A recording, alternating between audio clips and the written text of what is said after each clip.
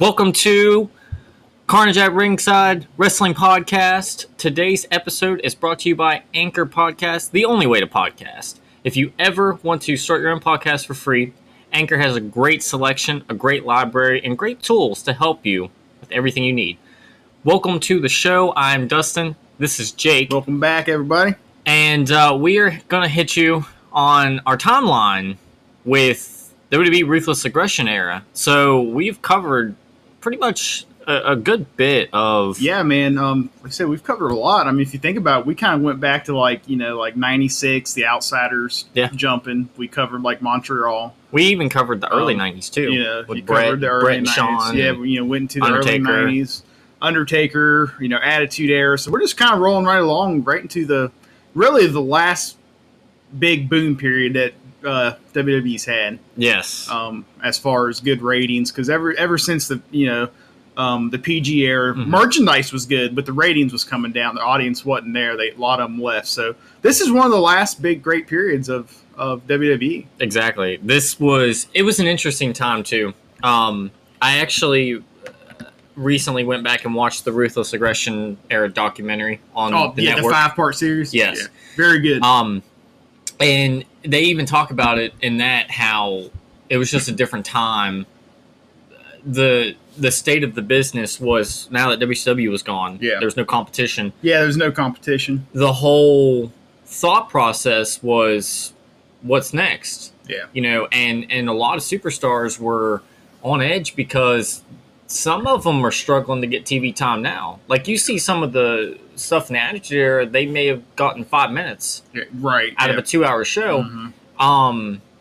And maybe 10 minutes on SmackDown, which was another, 2 hours. But now it's like, with the influx of talent coming from WCW and ECW, it was like, who's going to get the TV time now? Yeah, exactly. Because like you said, I mean, we had 3 different wrestling companies. Of course, ECW, they was the smallest one, but they was recognized. They had a lot of stars. They had a hardcore following. No pun intended on the hardcore. They did have a great following. And like you said, now WCW's closed. ECW is right behind it. So now you got all that talent from both coming to one company. Oh yeah. It was hard to find your spot. You really had to step up, and we'll talk about some of those guys that stepped up throughout this. Oh, yeah, definitely. So let's go ahead and set the tone. We are at WrestleMania 18. Mm-hmm. We had just finished up the Invasion. Yeah, the Invasion's done. Ric Flair and Vince McMahon are co-owners. Yeah, Flair came back out. Vince bragging about how he was the majority owner. He was the king. And then Flair came out there and talked about how he bought Shane and Stephanie's stock. Vince just had a rough 2001. He comes out there. He had a rough time from like 97 on. A lot of those gray hairs were from Austin. It's just funny how he comes out right after WCW goes out of business. And he's like, I'm the king of pro wrestling. Yeah. I bought my competition. Mm-hmm. And then Shane McMahon's like, no, I bought WCW. So then he has to deal with that all year. Yeah. And then it's like, okay, he puts the Alliance out of business. WCW is buried for good. I'm the king of pro wrestling. Yeah. And then Ric Flair comes out. No, brother, I own half of your company. Like, poor Vince. Yeah, it was. I mean, it made for some great TV. Oh, it was great. Flair and Vince crashed good. Ended up having that extreme hardcore match at the Rumble. Oh yeah, the street fight. Yeah, they actually. The story goes that leading up to the draft, they didn't know what to do. There was talks of maybe cutting down a roster, making an entirely new show. They didn't know what to do, and then finally, the idea was pitched to go ahead and split the rosters up. They were going to do like a draft, brand extension. So Raw was going to get its own superstars, commentators, right, an entire roster. SmackDown was going to have its own entire roster, and they would even have kind of like head writers who were going to be over. Yeah, I mean, the show. The idea was, going back to, like I said, WWE, they didn't have any competition. Of going back to the initial idea of the draft was just that they could, try to strengthen the shows with separate writers, Mm-hmm. And unannounced, make each show feel really special. Yeah. You look at it now, I think, especially the last 10 years or so, I think SmackDown's kind of always took the backseat to Raw. It has. But in these days, when they first did the draft, they really made both shows equal. They did. I mean, and I think we'll probably talk about it here in a little bit, but I think there may have been some jealousy in the company because Raw was the flagship program. It was. And we'll talk about SmackDown was winning ratings there for a while during this time. To basically give you an idea of what we're looking at. So, Raw was the top show, the flagship show. Yeah. That was it. Mm-hmm. SmackDown was the minor show. SmackDown was like the Sunday Night Heat. Right. So when they were like, this is going to be equal to Raw, so of course we split up the commentators. Mm-hmm. Michael Cole and Taz go to SmackDown, King and JR stay on Raw. And the rosters, they did like a traditional draft. Yeah. McMahon had a pick, Flair had a pick. Yeah, McMahon had a pick, Flair had a pick. What's some of your memories from that first initial draft? Because it was pretty groundbreaking. It was. I really liked the concept of it. There were a lot of fans that didn't know what was going to happen, who was going to end up where. Yeah. Some fans were very upset when they realized, oh, wait a second. I have to watch SmackDown in order to see The Rock. Yeah, and a lot of people didn't get UPN. Yeah. This is what SmackDown was on at the time, because I was one of them. I didn't get UPN. I'm sure you was too. Yeah. Where we're at, we didn't get UPN, and nobody near us got it. It's not like we could even go to a buddy's house. It just wasn't in our area.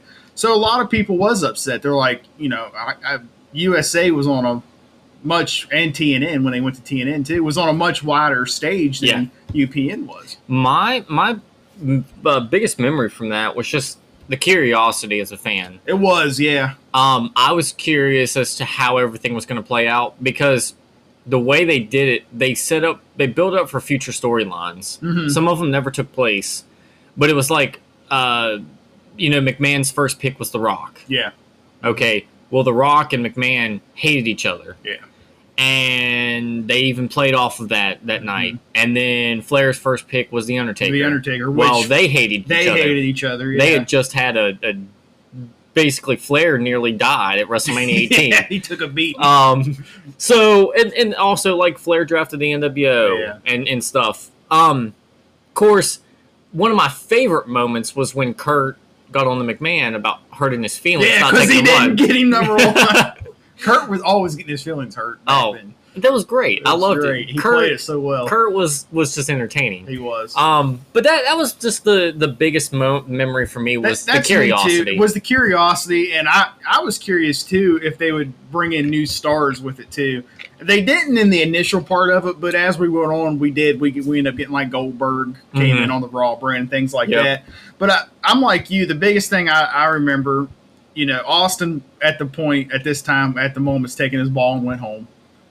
He was still there. It was just... He wasn't part of the draft. Yeah, because his contract says that he could sign with anybody. That's what it was. He hasn't left yet. It was like 2 months later that he took his ball and left. That's right. I remember they'd made up like a storyline that he had a contract, couldn't be drafted, he could sign. That's what it was.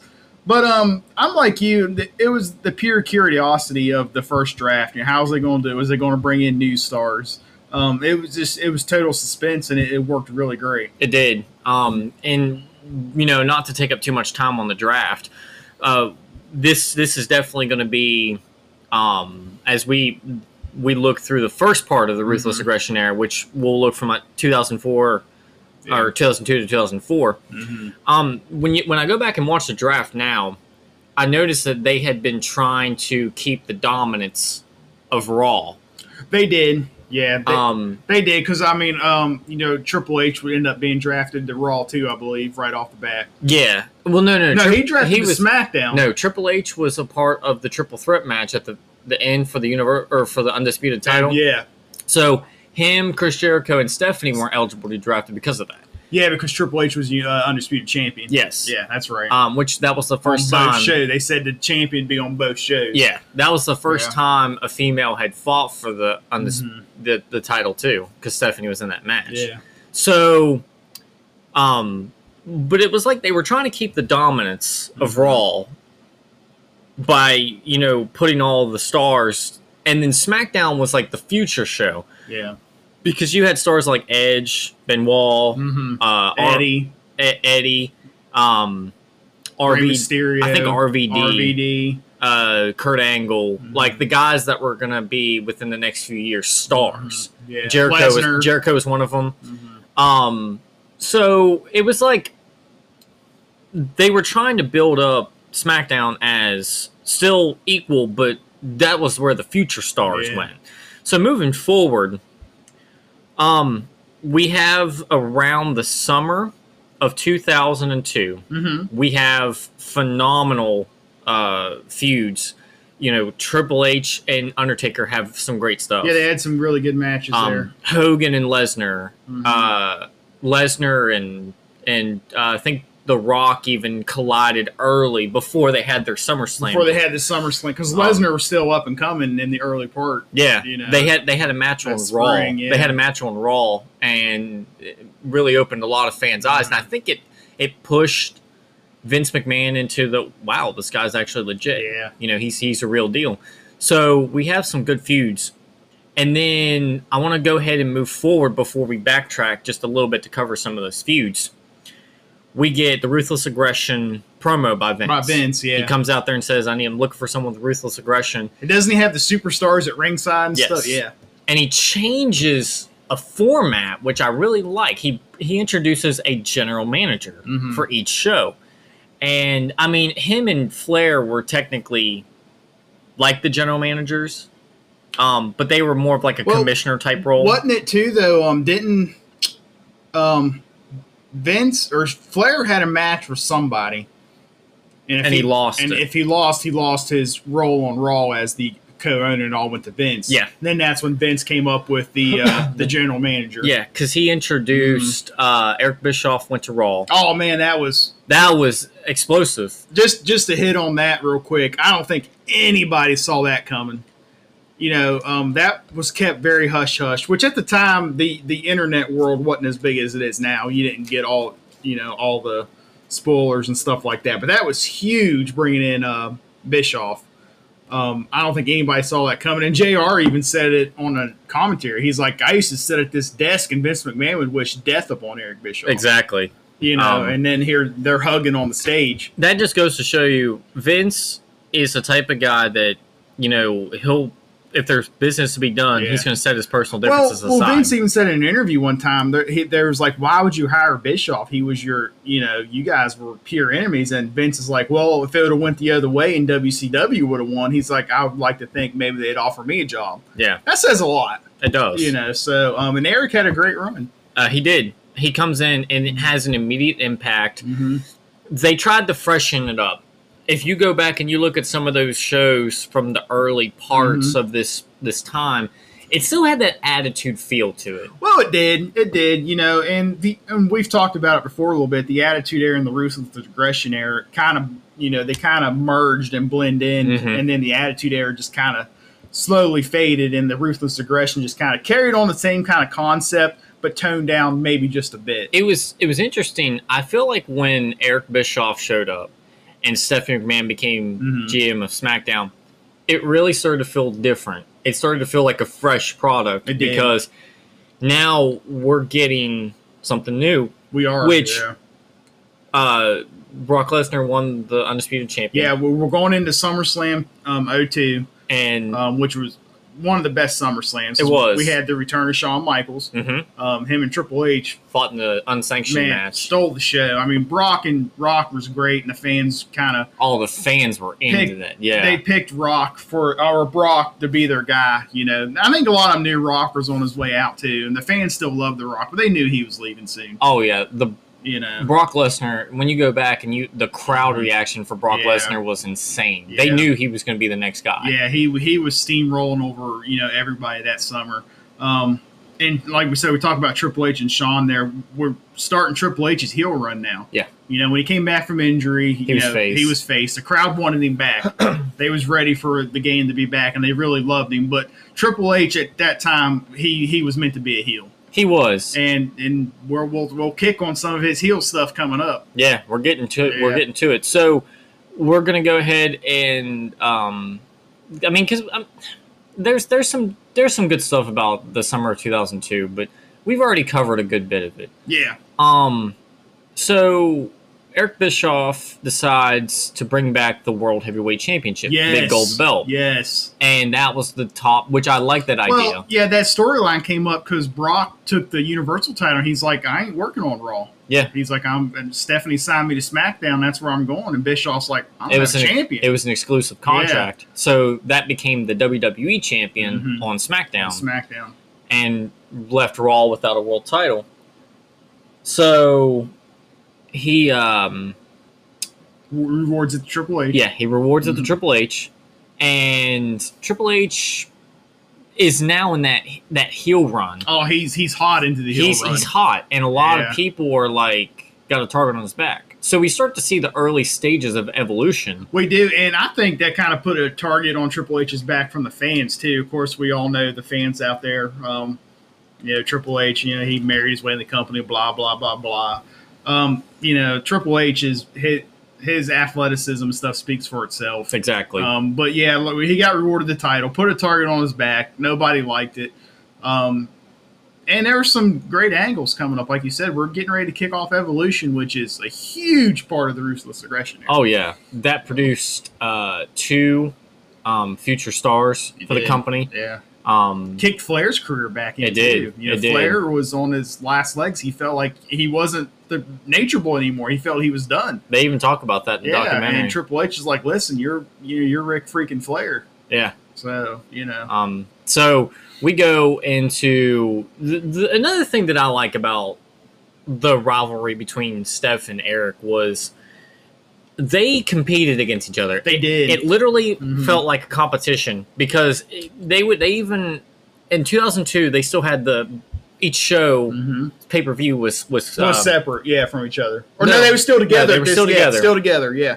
And you would always see Eric and Stephanie trying to outdo each other. Yeah, backstage segments or whatever, yeah. And, there was one where I remember watching one Raw where there was a promo for SmackDown that aired, and Eric Bischoff runs into the TV truck and he's like, Kevin Dunn, how dare you play that? Yeah, Kevin Dunn's I remember that. Yeah. Kevin Dunn's like, I don't know what you're. I didn't help you. That's not me. That was just that was a commercial. And he's like, oh, how dare she buy advertising on my show? Stuff like that. Yeah, that's what made it feel really special.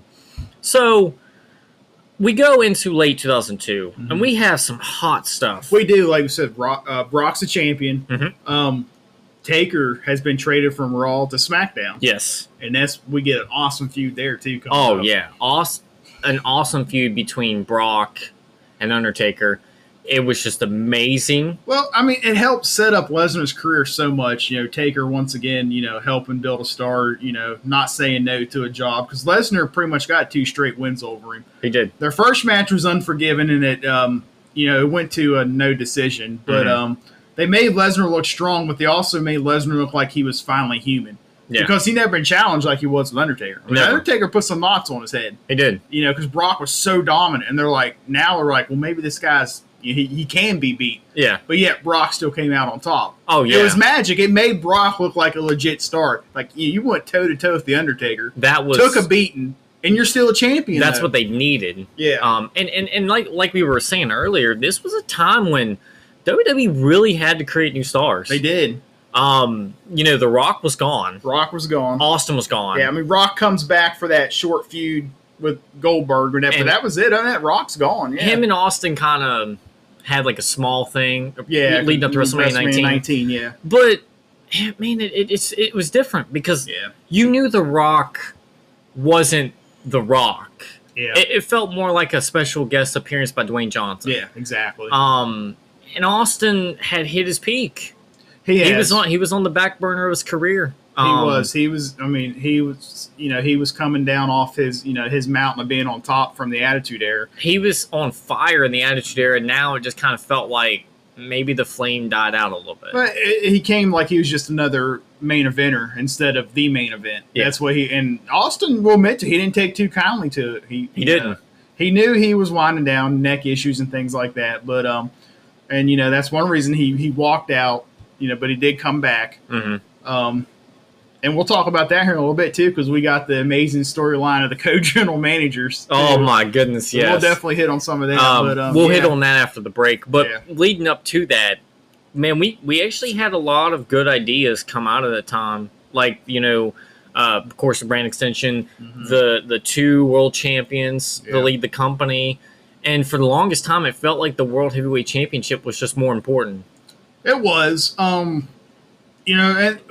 one thing, too, about that, you had JR on commentary, and he really bragged up the big gold belt. He did. He talked about the history of, the Harley races and, the Ric Flairs and, Ricky Steamboat, all the guys that held that belt, Sting. He really talked about the big gold belt and built the history around it. They didn't call it the WCW title, obviously, but it was the same title those guys held, and it had a lot of history behind it. It did, and it felt like it was just more important. And I like the fact that they introduced that because it made sense. WCW guy coming in, running the show, he brings that belt back, and it's like it has established history where they don't have to create an entire new belt. Exactly, that doesn't have anything. It doesn't have any history. Like we got the Universal title. Exactly. And that's one thing too that I wanted to touch on, because we had a brand extension 4 years ago. 2016. And at that time, it didn't seem like the only competition we got from that was, Shane and Stephanie hate each other. Well, that's the thing. Vince, the ratings are so bad these days. They tried the brand extension thinking it would bring ratings, but, I've read this numerous times online. Anytime they try a brand extension, they always try something different. Wild card rule, which was an absolute joke. Oh, yeah. And what it is, Vince is trying to merge the stars so he can keep ratings. He feels now that if he's got 2 or 3 big stars on one show and don't appear on the other show, then he ain't gonna get any ratings. Yeah. Plus, USA Network threw a fit when they put Roman Reigns on. They did. SmackDown, where they did. That was supposedly the franchise guy and going to the B show. Him off your A show, yeah. So. But going back to Ruthless Aggression, the competition just felt fresh. It was just something different. Fans were really getting into it. Yeah.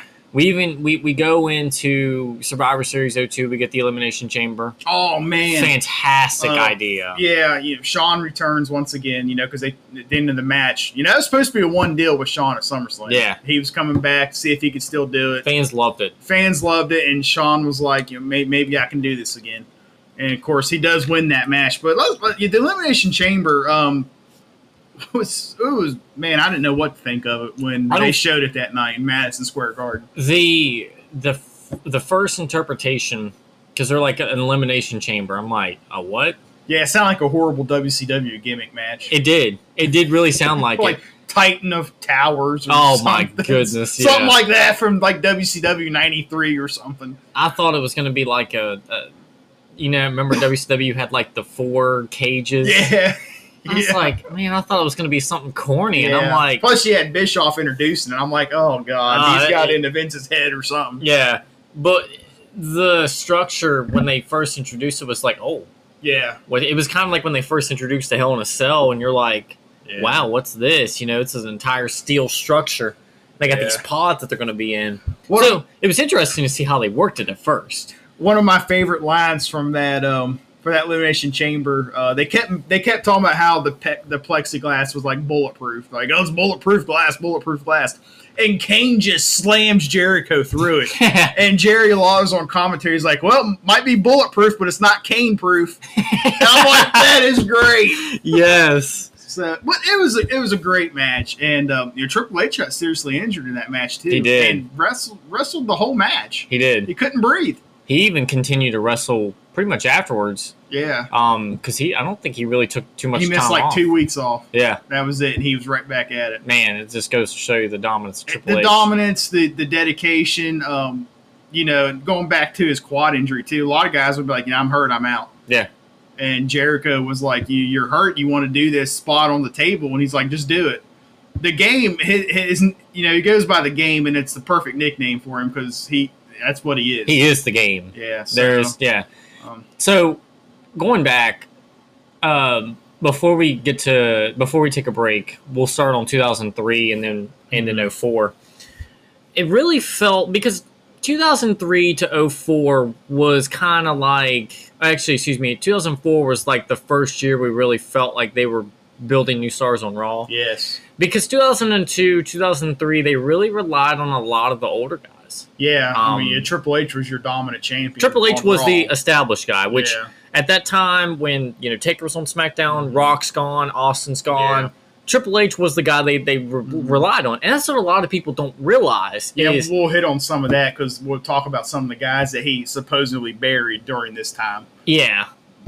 Just because RVD didn't get the championship in 2000 doesn't mean he got buried. RVD admits he's like, I wasn't ready for the title at that time. Exactly. Or Booker T. Nobody wanted Booker T as champion. That was, I thought Booker T was a fantastic superstar.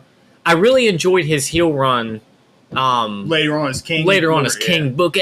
But as Booker T, he wasn't.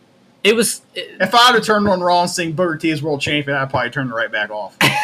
What a statement. I respect Booker T, but he's not world championship material. I mean, WCW went out of business after he won the title a few times.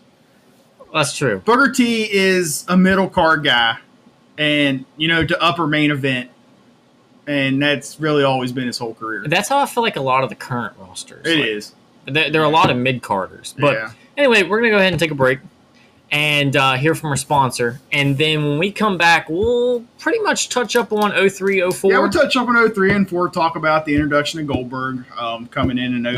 The last bout between Rock and Austin. The last bout between Rock and Austin. And then some of the other old guys that came in, like Steiner and Kevin Nash and Steiner. That's your favorite. Steiner math. Steiner math. All right, so we'll go ahead and take a break, and we'll be right back. Welcome back to the show. Dustin and Jake here. We are covering the Ruthless Aggression Era. And before the break, we touched up on 2002, the brand extension, Elimination Chamber, all that stuff. Now we're in 2003. Mm-hmm. And 2003 really felt like the first year of Ruthless Aggression. It did. We're really, the Attitude Era is pretty much done. That, phrase or whatever. We're really into the Ruthless Aggression now. Yes. And we get the introduction of Evolution. Yes. So Evolution just kind of comes on the scene, and it was really like, Orton had been on Raw and SmackDown. Mm-hmm. Randy Orton, he got hurt. He kept doing those Randy Orton updates. Remember I loved them. It was. My dad hated him. He's like, oh, there's that freaking Cowboy Orton, son. Dude, I can imagine your dad saying that. Yeah, so he was really picking up heat. I'm sure a lot of other people's like that. Like, God, this is annoying. I hate this guy. The one of my favorite, and Batista came in first as Deacon Batista, which was Reverend Devon. We ain't even touching on that, but he came to Raw and was pretty dominant. One of my favorite moments of the Randy update was when, of course, you know how Jerry Lawler was on commentary. Yeah, he's like, "Oh my God, it's Randy Orton!" Yeah, so it was around the time in 2003, Jericho and Michaels were out in the ring doing their whole bit. Yes. And they were talking about, their match upcoming at the Royal Rumble. Phenomenal match. And Randy comes out. Yeah, I remember this. And Randy's like, comes out there and he's like, just to let everyone know, I'm giving an update on my shoulder. I'm at 93%. And Jerry Lawler was like, wow, JR, you hear that? 93%. 93%, yes. That was just Randy Orton's early stuff, man. He was good. He was catching heat. He had some comedic relief. More annoying than anything, but he was catching heat. So it was a perfect fit to put him in Evolution. It was. And then, Dave, Batista came in as the powerhouse. Which the story of Evolution, of course, we already talked about Triple H and Flair. Yeah.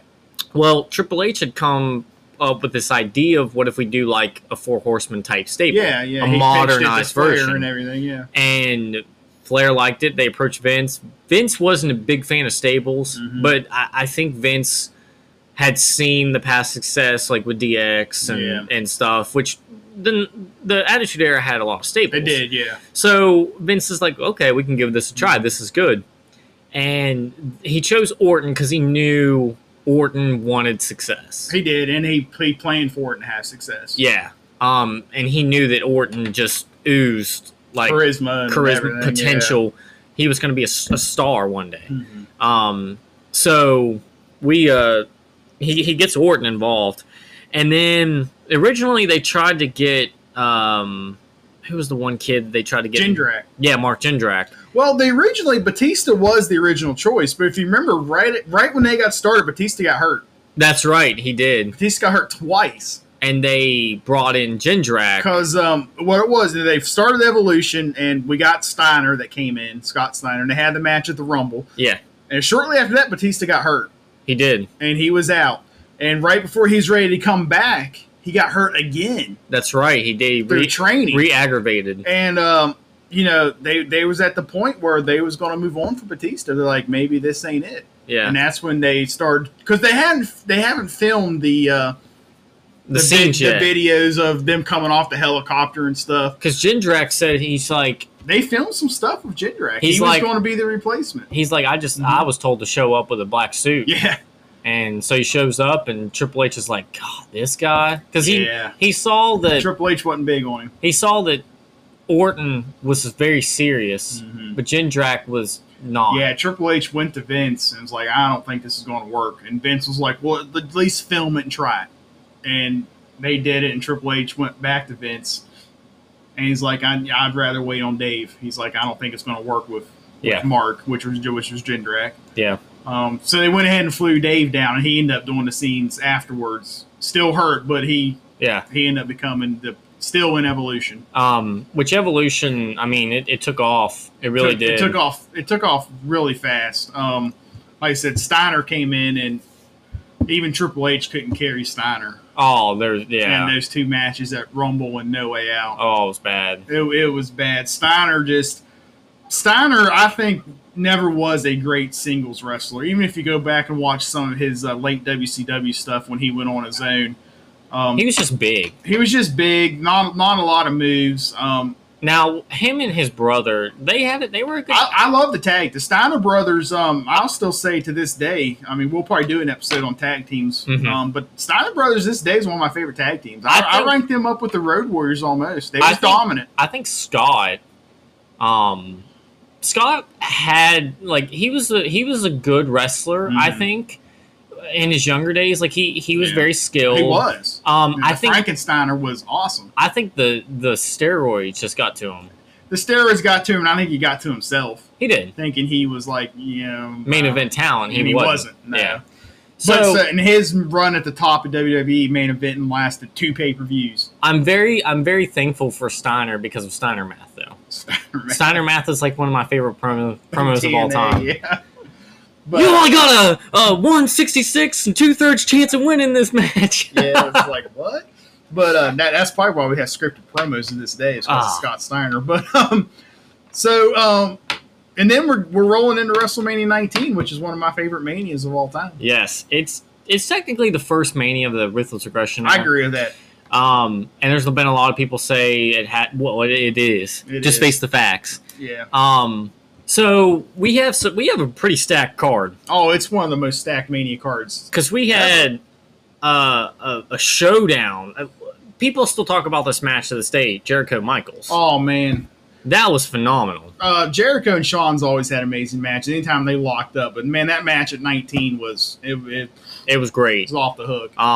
We had the final showdown between Rock and Austin, which was like the end of an era. Yep. Hogan came back, wrestled Vince. Oh, yeah, that was great. That was great. Him and Vince. Speaking of which, I want to just stroll back to 2002 because we forgot 2 significant moments. We forgot Get the F Out. Yeah, get one WWF and WWE. Huge. We forgot Get the F Out. And then we forgot Mr. America. Mr. America. Hulk Hogan, I know that's you, damn it. Take off the mask and prove it. And then they'd have like Hogan on the Titantron and Mr. America in the ring.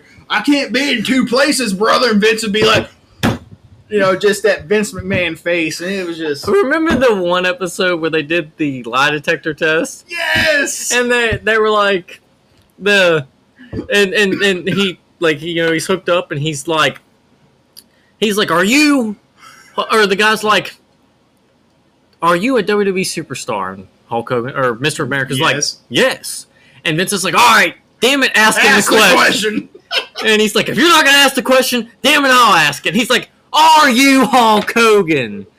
No. And it beeps like he's telling the truth. And he's like, son of a bitch. Vince, he's pissed. And Vince, just being classic Vince, storming around the ring. Like you said, took the mic from the guy. If you're not going to ask him, oh, damn it, I will. I like how he's like, he goes, all right, hook the SOB up on me. Hook it up on me. I'll tell you, anybody can pass these things. We had Piper return for a quick hit for that, too. We did. And we had, But Vince just is like, Hulk Hogan's like, well, if you're not going to ask the question, brother, then I'll ask it. Are you a dirty, slimy son of a bitch? And he's like, well, no. And it goes crazy. Great stuff. Yeah, we also forgot to talk about the Mr. McMahon Kiss My Ass Club. We did. William Regal, the first inductee. Yeah. God, there's so many moments. Chapstick, because nobody, J.R. King's like, yeah, because nobody kisses Mr. McMahon's ass with chapped lips. My favorite part of that was when Vince takes his pants down, and JR's like, oh my God, it's broken. JR's like, he's really going to take his pants down on live television. JR's like, oh my God, it's broken. And King's like, yeah, there's a crack down the middle. William Regal's face the whole time, just like besmirched look on his face. Remember when Regal was like front facing, and he's like, you might want to get back here because that'd be a little impolite. And he's like, yeah, you don't want to poke your eye out. Jerry Lawler. Vince is like, what? I can make my ass do tricks. And watch this. Starts twerking. And King loses it laughing on commentary. Oh my God, JR's ass is doing tricks. Good stuff. It was, I remember watching with my dad, and he's like, oh my God. Yeah. They had pushed so many boundaries with that segment. So, my God. But getting back to more serious business, that was a great moment in the Ruthless Aggression Era. But we're looking at WrestleMania 19. Like you said, stack card. We even had the main event was Brock and the main event was Brock and Kurt, which luckily Lesnar didn't break his neck, kill himself probably, because man, that shooting star was rough. It was great though. It was great. So after WrestleMania 19, we're moving along. We got Brock is the champion once again. He beats Kurt. Yes. We're getting the introduction of the Doctor. Dr. Thugonomics is coming up. John Cena, which he would end up taking the latter part, which we'll touch in part 2, of the Ruthless Aggression by storm. He did. Going into the PG era. He did. So. Cena originally was, of course, Prototype. Yeah. And in OVW. Made his debut in 2002. Interrupting Kurt. Comes out there and has a phenomenal match with Kurt. Mm-hmm. Really shows that, hey, Yeah, they talked about this a lot in the documentary series you talked about on WWE Network for $9.99 a month.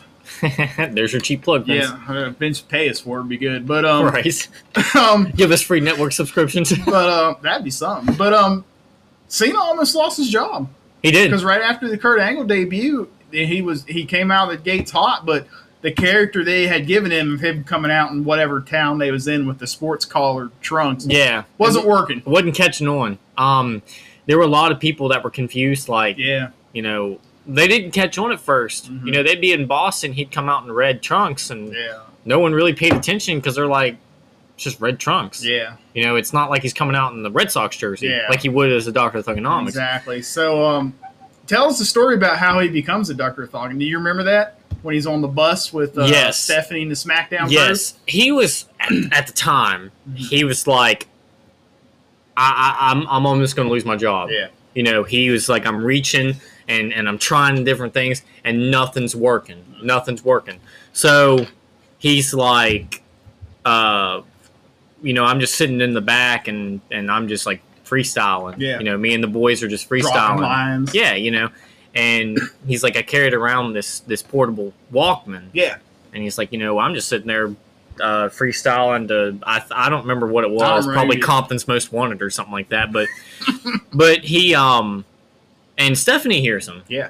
And they get off the bus, and Stephanie's like, "Hey, what was that back there?" And he said, "What do you mean?" Yeah, and she's like, "The freestyling. You know, what was that?" And he's like, "Oh, that's just what we do. Just nothing really. It's what we do. That's the time." You know, he's like, "I grew up doing that." Yeah, you know. And all of a sudden, Stephanie's just like, "Can you do it on TV?" "Can you do it on TV?" And John's like, "I guess." There it goes. And the rest is history. And it was really cool because like the Dr. Thugonomics was something fresh, very fresh. Man, he had some great one-liners. He did. I mean, him and Big Show had some good stuff. Poor Big Show, especially when Big Show tried to out rap battle him. Yes, he came out in a hat and everything. Yeah. Too. Kurt did the same thing Kurt too. did the same thing. Yeah. Oh man, but John really was something special. You just didn't know how they were going to utilize it yet, because you know when.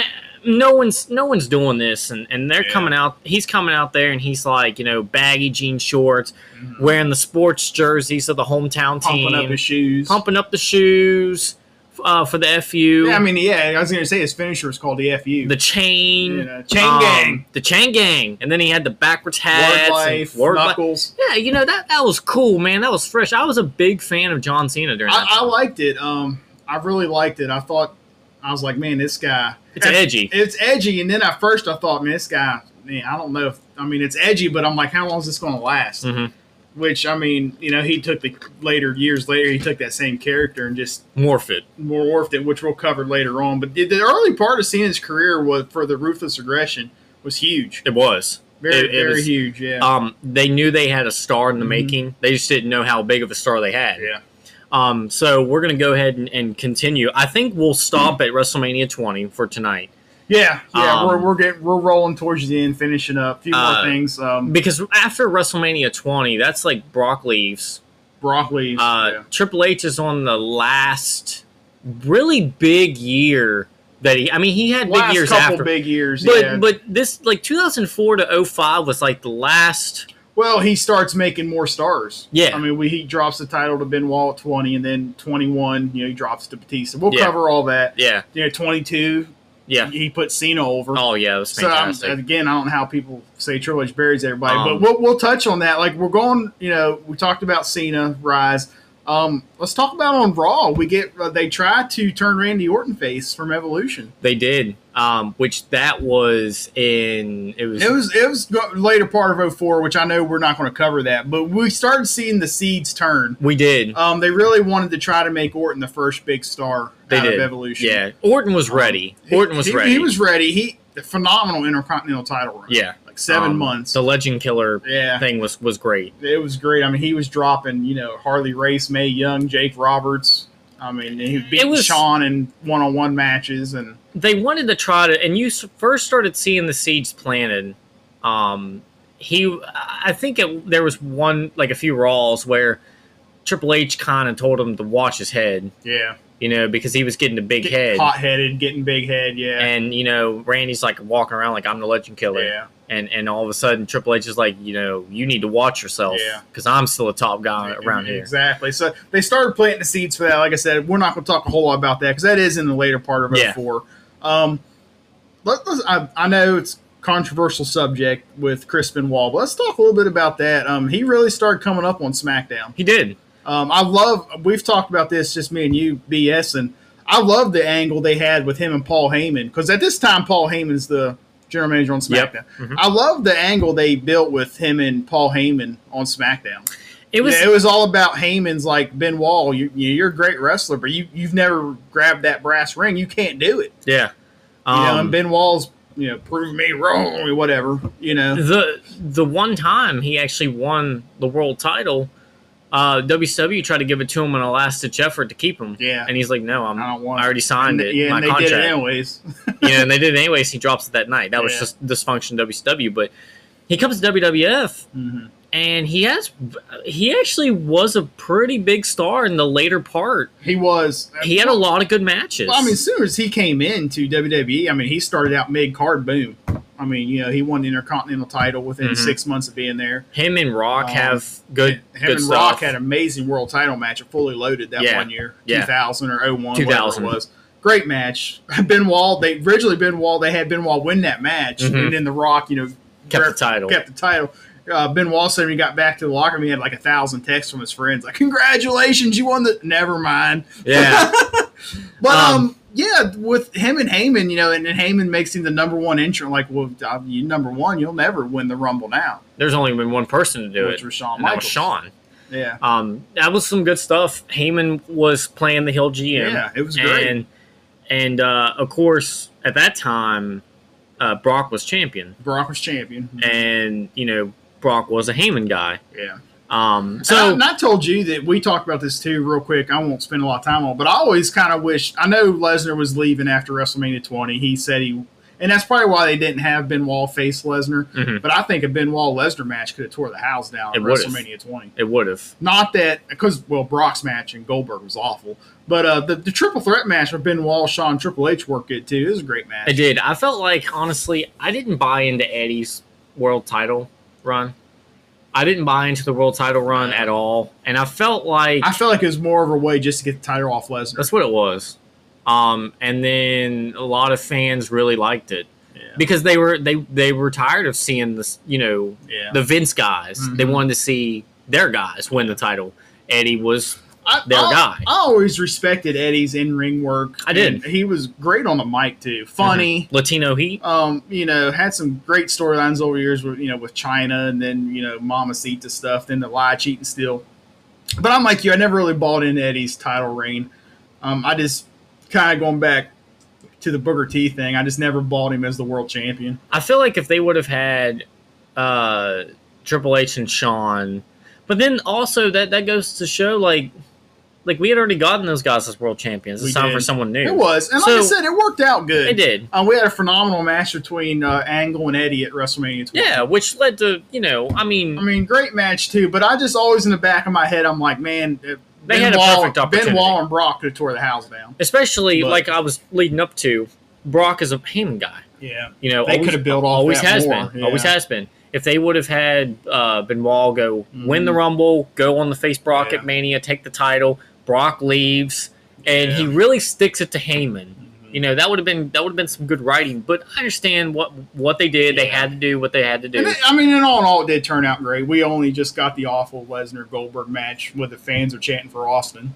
Yeah, because Austin's which, honestly, going back to wrap up, I really enjoyed the build up to that. Yeah. As a young kid watching, it was kind of like the first, like, oh, yeah, like. He's on SmackDown, but he's going to Raw. Mm-hmm. Or this guy's on SmackDown. Raw. He's going to SmackDown. I'll tell you one thing real quick. We got about 10 minutes before we wrap up. Before we kind of skipped over the Austin being the co-general manager of Raw. Tell me some of your favorite moments of that in 03. With okay, I think I'll tell you one of my favorites. You know, when Linda McMahon came out. Yes, but. Not when she first introduced us, Austin, when all the wrestlers was complaining that Austin was beating them up. Mm-hmm. And Linda comes out and is like, Steve, you can't be kicking everybody's ass on the show. And Austin's like, why not? She's like, because you're an authority figure. They are wrestlers. And she's like, so you cannot touch anybody unless you're physically provoked. And every week, Austin would do something to try to get somebody to hit him. Yeah, he would. He would get somebody's face like, what are you going to do about it? Hit me. I'm begging you to hit me. Yeah. Somebody come out here and hit me. And at one time, Jericho pats him on the shoulder. Yeah. And Austin's like, and he just turns and beats the hell out of Jericho. That was probably some of my favorite stuff. I just love how, my favorite thing with the Austin and, you know, as being the co-general manager, it was like him and Eric always had something every week. It was a cat and mouse game every week.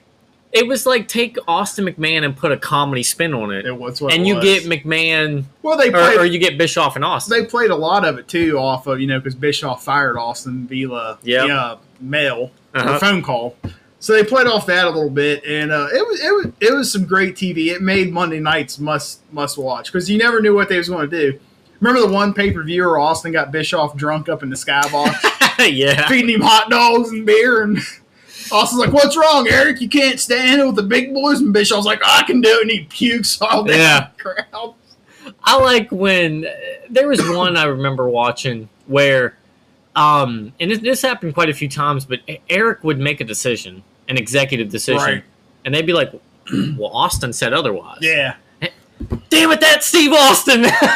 When Bischoff tried to get rid of the Intercontinental title, He unified it, and Austin's like, some jackass tried to unify one of the greatest belts of all time, and Austin brings it back. Yeah. It was great. They was always trying to one up each other, and usually Bischoff, it didn't work. Because they tried to make the only I think it was only 2 belts on Raw at the time. That's what it was. Was the world title and the women's title. And your tag team, that was it. Yeah. That you didn't have any mid-card belts. Which was stupid. It was horrible. I don't know where that came from. Vince, Shane, Stephanie, Kevin, I don't know, but it was awful. Well, at that time it was Yeah. So. But yeah, I mean, and just to wrap it up, I know there's things we probably missed, guys, on this. We're going to do another episode, and it's hard to get everything. We're going to do a second part of Ruthless Aggression to cover, the rest of 04 and 05 and touch on 06 a little bit too. 07, just a tad. Because that was really the end of it. Yeah. So we got a lot of material still to go, but I've personally loved this. It's one of my favorites I think we've done. There's some good memories. Yeah, dude. That's some of the best TV WWE did. I know the Attitude Era is the top notch, but I love the Ruthless Aggression. I thought it was great. There's one my favorite's coming up because I really enjoyed the later part. I enjoyed the Return of DX. We'll definitely talk about that. Guys, we got so much more to talk about our next. We got the rise of Batista. Cena's coming into his own.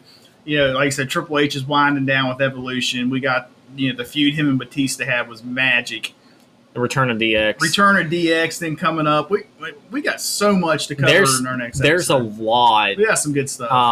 The JBL Hill Run. JBL Hill Run. Oh, that was so memorable. I know we talked about Undertaker King Booker in our last episode, but the original Dead Man comes back. We got a lot to cover in our next episode. It's going to be great. 2004 and on was pretty good. Yeah. Pretty good stuff. Yeah, I love JBL's Hill Run. The Cabinet. Oh, it was great. We also get the return of the ECW One Night Stand, which the first 2 pay-per-views they did was pretty dang good. Extremely crappy wrestling. Right. Which, the only reason JBL was champion is because Triple H didn't want to work Tuesday night. Oh, that was magic. Paul Heyman, damn, that was rough. Oh, he's right, though. He is right. He's right. I mean, I love JBL. I love JBL. Don't get me wrong. And JBL was one of those guys that SmackDown didn't have anybody. Which he deserved a good run. He got it. We'll talk about that going, because there's a whole story behind JBL's championship run. Yeah. And it involves Brock leaving and John Cena's not yet ready. Yeah. So, but anyway, thanks for listening. And you can find us on Apple Podcasts, Google Podcasts, Spotify, and Anchor Podcasts, the only way to podcast. And we will be back for part 2 of Ruthless Aggression, cover 2004 to 07-ish. And then we are also going to jump into some different material, like we had talked about on the last episode of the. Yeah, I mean, we're kicking off season 2. The Undertaker special was our season 2 premiere. Yeah. We got a lot of content to come for our second season. We had gotten the fan email about doing things with rivalries. Yes, and we're still going to do that. Keep listening. That we're definitely going to hit that. It'll be a good episode. We're planning that. It'll be in season 2, guys. So listen for it. And we're also going to continue with the Superstar specials. Yeah, we got several of those planned as well. We mentioned tag teams. I'd like to get a tag team episode. We got so much, guys. Our brains are just rattling with information, which is scary. I think now that, well, I don't have an IQ of 146 for nothing. Right. But no, I think we're actually, man, we've got some good stuff planned. We do. And, I'm excited. And now that we're kind of finishing up on our timeline, now we can start focusing on some detailed stuff. I mean, if there's a certain pay-per-view or show that you guys really liked over the years, send it to us in an email. We're down to cover a specific show, cover the matches, some of the background behind it. That email address is dhaney, Haney, 896 @gmail.com. Yeah. Send me any idea, any requests.